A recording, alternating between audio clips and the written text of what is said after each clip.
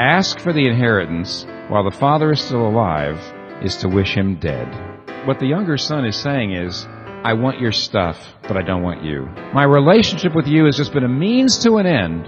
I want my stuff now. Unheard of. But even more unheard of is the second half of verse 12. A traditional Middle Eastern father could only respond in one way. He would be expected to drive the boy out of the house. But this father doesn't do that. Today on the Songtime broadcast, we are continuing our study in the Gospel of Luke, and this week we'll hear from Timothy Keller as we look at a very familiar parable, the parable of the prodigal son, and really how the focal point is not on the one who goes away, but the son who remains. Stay tuned for that message, but first, we're going to be talking with Guy Waters as we discover the theological implications in the Gospel of Luke that Jesus is the Lord of the Sabbath. The many voices are coming together for that one message. I'm your host, Adam Miller. You're listening to Songtime Radio. Earlier this year, as we've been working our way through the Gospel of Luke, we were studying Luke chapter 6, and we paused on this statement of Jesus, where he declared to be Lord of the Sabbath. Now, this is not just a passing phrase in Luke's Gospel. It's actually something that reoccurs as we reflect upon the ministry of Jesus, in particular on the Sabbath day. It is all throughout the Gospel of Luke, and it's carried even into the book of Acts itself. But in all of this, we see a prominent storyline where Jesus is declaring to be the Sabbath for his people. Now, there are many layers to this, and we could spend hours and days and weeks on end talking about Jesus being the Lord of the Sabbath, and in fact, we still would not be able to get to the bottom of it because it is so deep, so rich. But ultimately, what we're seeing, especially within the context and the confines of this messaging, is that Jesus is looking at people who are working for themselves to earn their righteousness. And what he's saying to them is, I am the Sabbath. I'm the thing that you rest in. I'm the thing that you trust in. Not your works, not your righteousness, not your good deeds. And that's a theme we're going to actually be seeing even here in Luke chapter 15 later on when we study the story of the prodigal son. But first, we're going to be joined by Guy Waters, who's the author of a unique book called The Sabbath as Rest and Hope for the People of God. It's part of the short studies in biblical theology. It is a great privilege to have a scholar, a theologian, a professor, and a pastor who understands this issue to join us today and help us dig into this idea of Sabbath as not only a theological definition, but also the gospel that is proclaimed through the ministry of Jesus. So, Guy, thank you so much for being a part of the many voices for that one message. Adam, thank you for having me. Looking forward to it. Now, I mentioned you are a pastor, you're a theologian, a scholar, I would say. Obviously, the idea of Sabbath as rest and hope for the people of God is a topic that would be something that would resonate with you because, I mean, you're in that field. But why, for any of our listeners, is this a subject that they should be encouraged by or aware of? Great question. I'd say, in the first place, this is something that's not for professionals. It's something for all Christians. And it's something that God has built into the way that he's designed us to function well as human beings. We need rest, and we live in a restless world. And we could talk easily for 30 minutes about all the symptoms of living in a restless world and what that does in life and culture.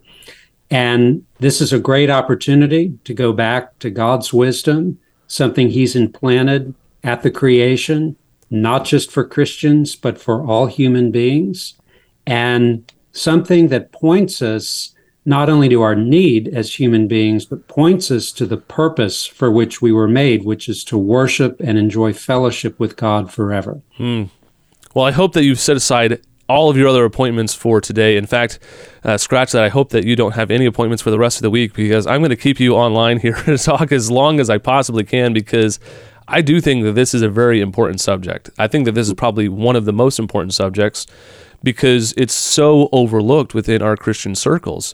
I would presume that of all of the spiritual disciplines, that rest is the one that's probably most attractive. It has the least amount of effort and work and sort of discipline associated with it. And yet it's the one we maybe assume just happens organically, so we don't give any of our time or attention to it.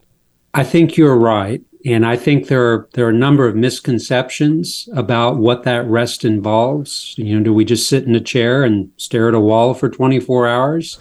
Short answer, no. God has given us something, thankfully, very productive to do, spiritually refreshing. So it may seem paradoxical, but we are active, and yet in that activity of worship and fellowship, we find rest for our soul and even for our bodies. Again, that's part of the wisdom in the Sabbath that God has built into it. Not something we'd figure out on our own, but something that God has revealed to us. And I think it's worth stressing as well, to your point earlier, Adam, that this is a lost art, as it were. But if you go back just 100 years in church history, this was a common possession of Christians. I'm Presbyterian, but it's not just for Presbyterians. Baptists, Methodists, Anglicans, across the board would have recognized the things we're about to talk through over the next few minutes. Yeah, I think there's something happened in that time period that put Sabbath, and in particular Sabbath, not the idea of rest in particular, but this idea of Sabbath at odds with grace, this idea of like freedom that we have. Why would we have a restriction for something that's so good in our lives? Why do we have to force what is already something we want? It's odd. It's an odd little sort of conflict, isn't it? It is. And you even see in the Ten Commandments, not the first time the Sabbath is mentioned, but an important time the Sabbath is mentioned, just the form of that command, remember the Sabbath. Why would God tell us to remember it? Because he knows we're prone to forget. We get caught up in the busyness of the other 6 days. There are a lot of competing concerns. Of course, the devil doesn't want Christians worshiping God 1 day out of 7. So we have to make a point of dedicating time and energy to set that day aside. It's just not going to happen on its own. We've been talking with Guy Waters about his book. It's called The Sabbath as Rest and Hope for the People of God. It's actually a resource that fits in perfectly with our study in the Gospel of Luke, and it's one that we'd love to make available to you. You can find out more information by giving us a call. It's 508-362-7070, or you can head over to our website at songtime.com. All throughout the Gospel of Luke, Jesus is healing people and teaching on the Sabbath. It's actually a strong point that Luke is making in his Gospel account. He'll say, on this Sabbath day, on another Sabbath day, on this particular Sabbath day, because he wants us to understand that what Jesus is doing is presenting an understanding of who he is. So in Luke chapter 6, when he says that he is Lord of the Sabbath, he is telling his disciples that I am the source of your rest. While the Pharisees found the law as the means by which they approached God, their sense of comfort and confidence that by keeping the law that God would be pleased with them, Jesus is saying that you can't bring your own righteousness, you must bring my righteousness. You must find your rest in me. That's what Jesus is saying, and that is seen even more clearly in our study this week. So we'll turn now to a message from Timothy Keller in Luke chapter 15, dealing with a text we're all so familiar with. It's the story or the parable of the prodigal son. You might even know this so well that you could tell it yourself and maybe even get all of the points right.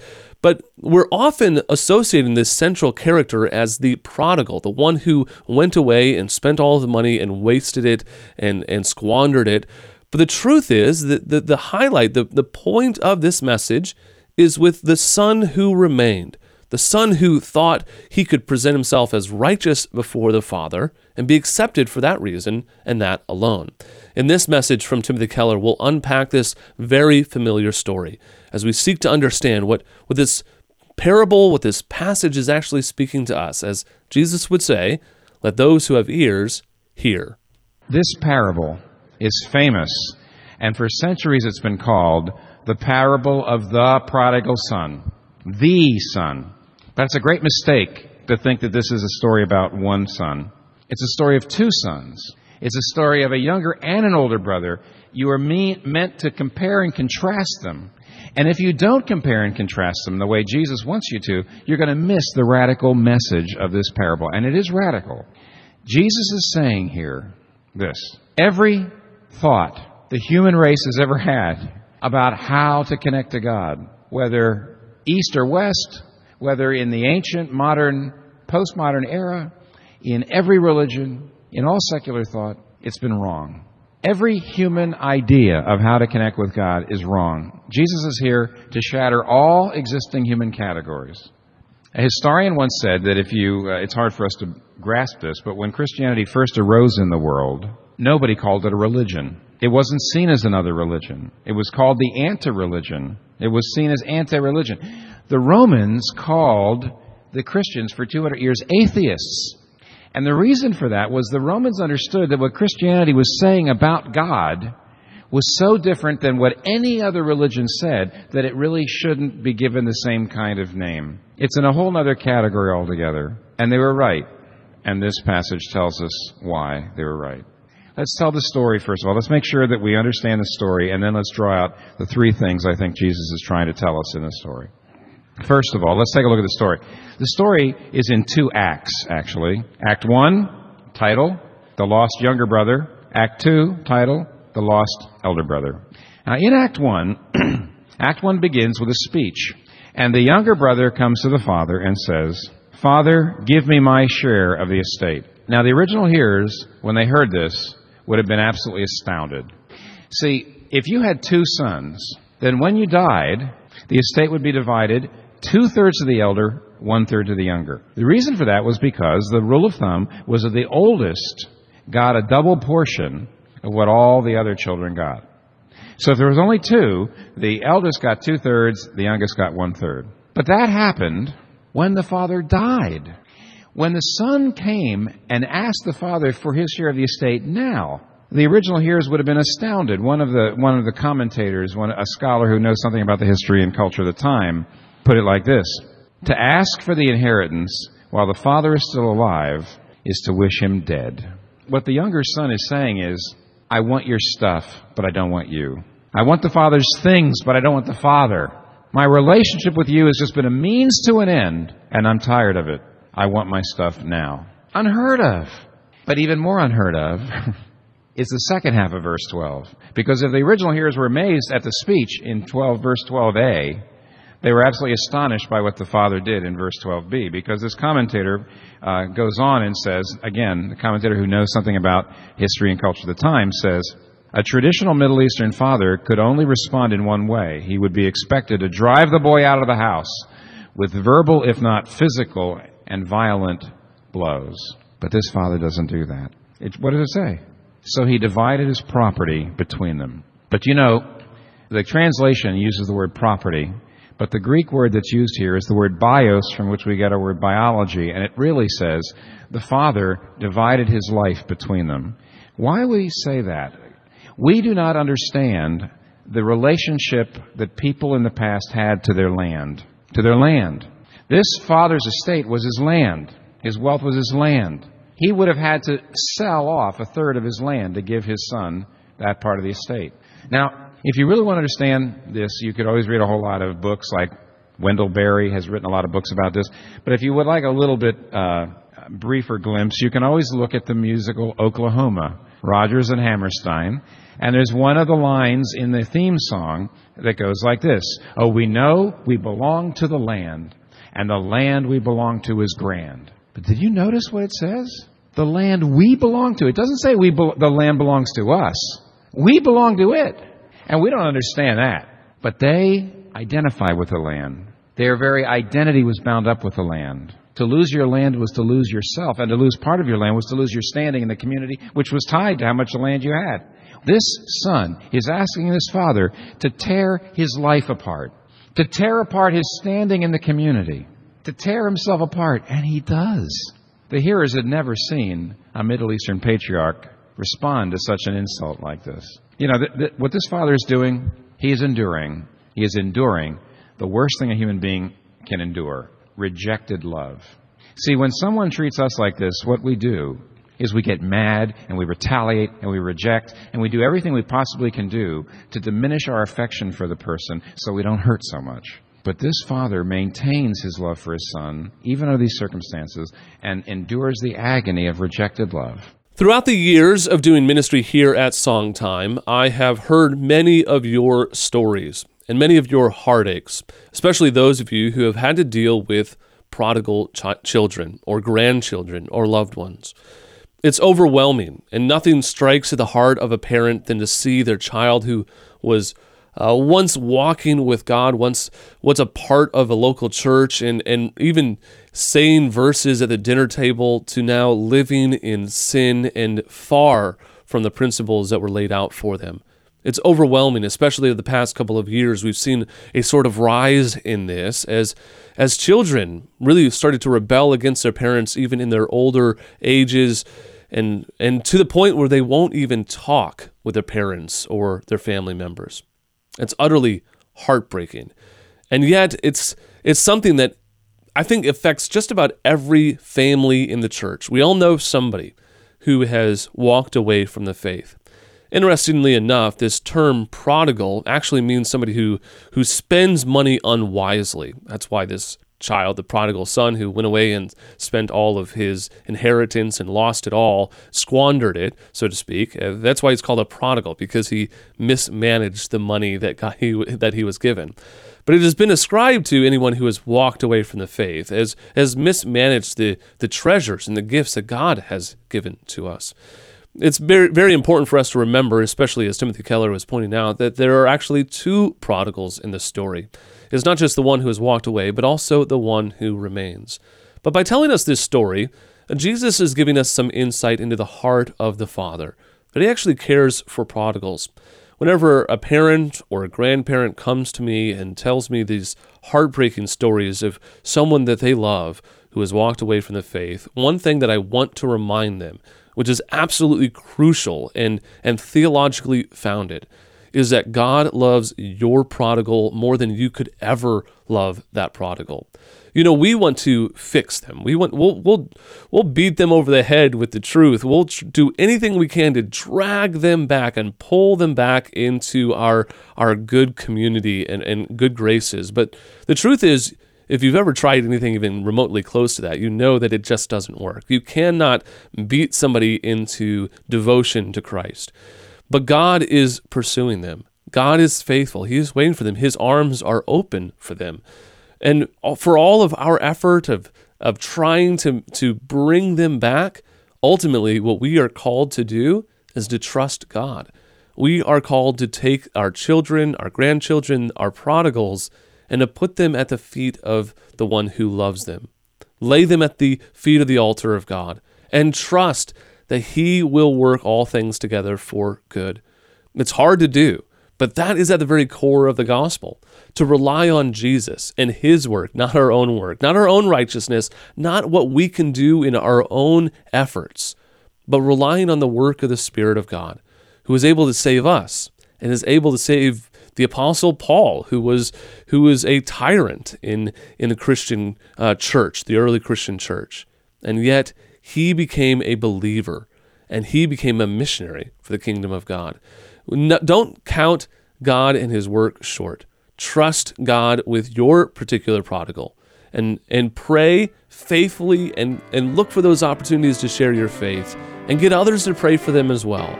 But ultimately, the most important thing is to entrust them in the care of God. I hope that this encourages you today. I know that this is an issue that is on the heart of many of our listeners. So if we've been able to encourage you, I hope that you'll be an encouragement to us. Let us know by writing to us at Songtime Radio, P.O. Box 100, Barnstable, Massachusetts, 02630, or give us a call. It's 508-362-7070. You can also head over to our website at songtime.com or look us up on social media. Don't forget to tune in again tomorrow. We'll continue our study looking at the story of the prodigal son, but really how this really hones in on the other son, the son who remains, and points out his flaws and his primary problem. The older brother is saying, How dare you use our wealth like this? I have obeyed you." And he insults the father. But what does the father do? He responds with a very tender word. He says, "My child, I still want you in the feast." On behalf of everyone here at Songtime, we want to thank you for listening. From Cape Cod, I'm Adam Miller with our theme verse, Luke 14:11. "For everyone who exalts himself will be humbled, and he who humbles himself will be exalted."